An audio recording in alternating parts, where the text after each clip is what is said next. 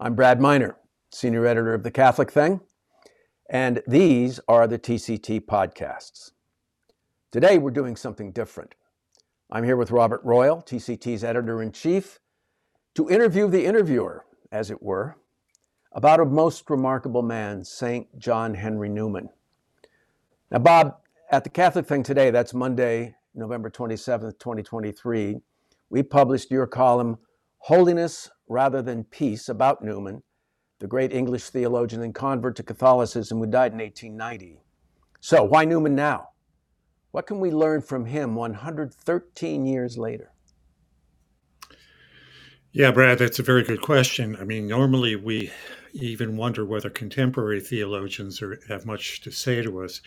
But there's something unusual about Newman in that he detected, I think, quite early on, from the time before even he became a Catholic in 1845, where certain things were heading in modern societies.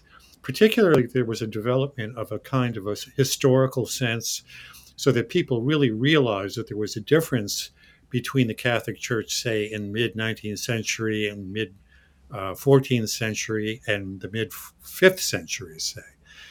And that led many people to believe that there were no fixed truths, that in fact the church, like all other institutions, was just a product at a particular moment, and therefore you could not latch on to anything that perdured through time. But he did something that's quite interesting. While recognizing that, and even recognizing very early on, before we had modern scripture scholarship, that there were even developments within how the scriptures were produced, that at the same time we could discern in the midst of those developments, those historical developments, an enduring core of truths that began at a certain level, but then became much more explicit as people began to reflect on them. So I think that, for all those reasons, you can even just look at the recent Synod on synodality, and you see that some of that very deep appreciation for what's going on was present even in those days when the bishops and others got together in Rome.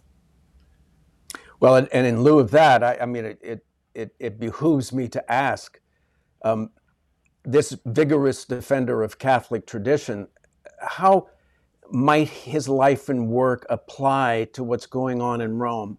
I'm referring obviously to the ongoing Synod on synodality.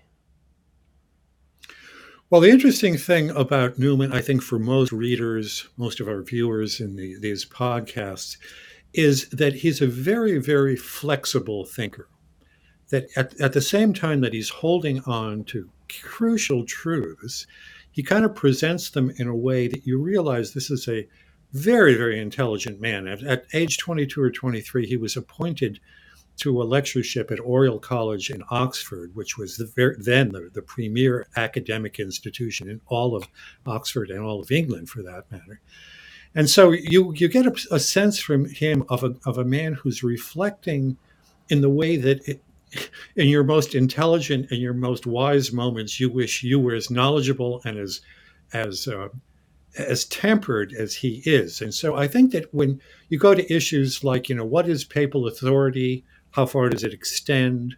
He was worried actually about the definition of infallibility in the 19th century because he said there wasn't a problem about it. All Catholics agreed that the Holy Father had a authority over the church, and that by defining it, it actually created more problems than it was worth.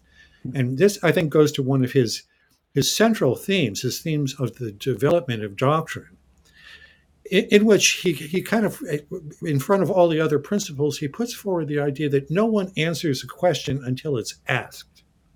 Now, that may sound like an obvious thing, but in theological terms, you're not surprised that you find later answers than you had at the beginning, because at the beginning, there's Jesus, there's his followers, they're the apostles, they're gathering together, they're worshiping him, they know that he redeemed them.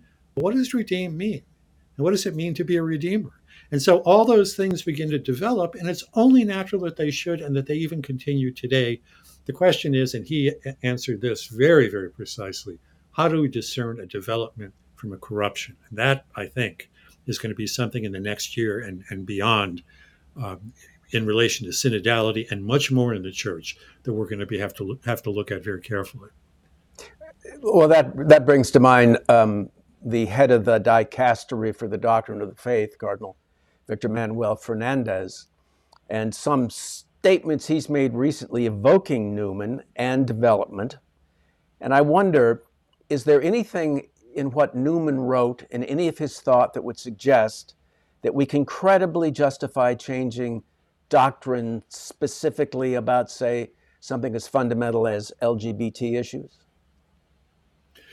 Yeah, that, of course, is the point. And one of the reasons why I wrote that column is it's been typical in the past, although after Vatican II, Newman was used sort of as a progressive as well for a while. It's been typical in the past to look back at Newman and recognize that here was a man who intellectually engaged all the questions that were out there in his day and anticipated many that exist now.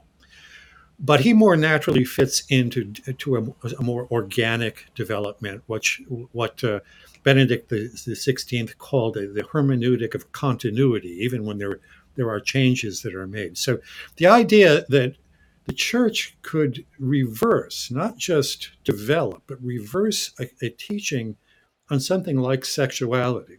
And I would even say on something a little hazier about how certain people who've been divorced and remarried may be in troubled situations. I think Newman, and I mentioned this in the column, Newman would have urged on us strictness. That if we believe in truth and we believe that God has communicated something to us and has established an authority in the church to assure us about what that truth is, we can discuss many things. And we can come to a greater depth of appreciation. And then Cardinal Fernandez has actually used that phrase. But I think in his case, he's really hoping, or at least signaling, that something that's a radical reversal can take place. And I don't believe that Newman would have countenanced that for a moment. Yeah. So he would have been in favor of the hermeneutic of a continuity, but not the hermeneutic of rupture. Of rupture, exactly. Right. So he's a great guide for all of us. And you've recently announced a 6-week online course in the Catholic Things ongoing courses series on the Catholic heart of St. John Henry Newman. Tell us about that. Yeah, let me start with the title about that. I deliberately took the term Catholic heart because there are certain thinkers in the Catholic tradition who emphasize the heart more than they do the head, which is not to say that they don't use their head. Obviously, I mentioned how brilliant the even 20-year-old Cardinal Newman, later Cardinal Newman, was. But there's a way in which certain people, and St. Augustine is another one, there are people who really recognize that the human person is reached by and large not simply by naked reason. Even St. Thomas Aquinas says most people cannot do technical theology. It requires training. You have to have the leisure. You have to have the inclination. You have to have the gifts to do it. And that's not how most of us come to a belief in God and a confidence about the church. We have what Newman called sort of converging probabilities. So we believe in God, and then we recognize that there is a voice of morality in the church. And then where does this come from? Well, there's an authority that does it. So I wanted to emphasize the heart, because he uses the phrase cor ad cor loquitur, heart speaks to heart. And there's that famous quotation from him where he says, persons move us, voices move us. No man will die will be a martyr for a conclusion. Many men will die for a dogma. And I think that that's a dimension of him that really speaks to us in the modern world, because so many of even our Catholics are poorly catechized, are poorly trained. I tried in the courses that we offered on St. Augustine to show how you can emphasize the heart, but at the same time bring the heart into relationship with the head, so that truth and love are really an expression of one thing, because God is both truth and love. Well, and Newman is a guide to putting our hearts in sync with God's heart. Well, that's all the time we have for this particular podcast today. And these are the Catholic Thing podcasts, which you can find at thecatholicthing.org, under podcasts, unsurprisingly, and at our YouTube channel. As always, be sure to read and subscribe for free to our daily columns. I'm Brad Miner. We'll see you next time.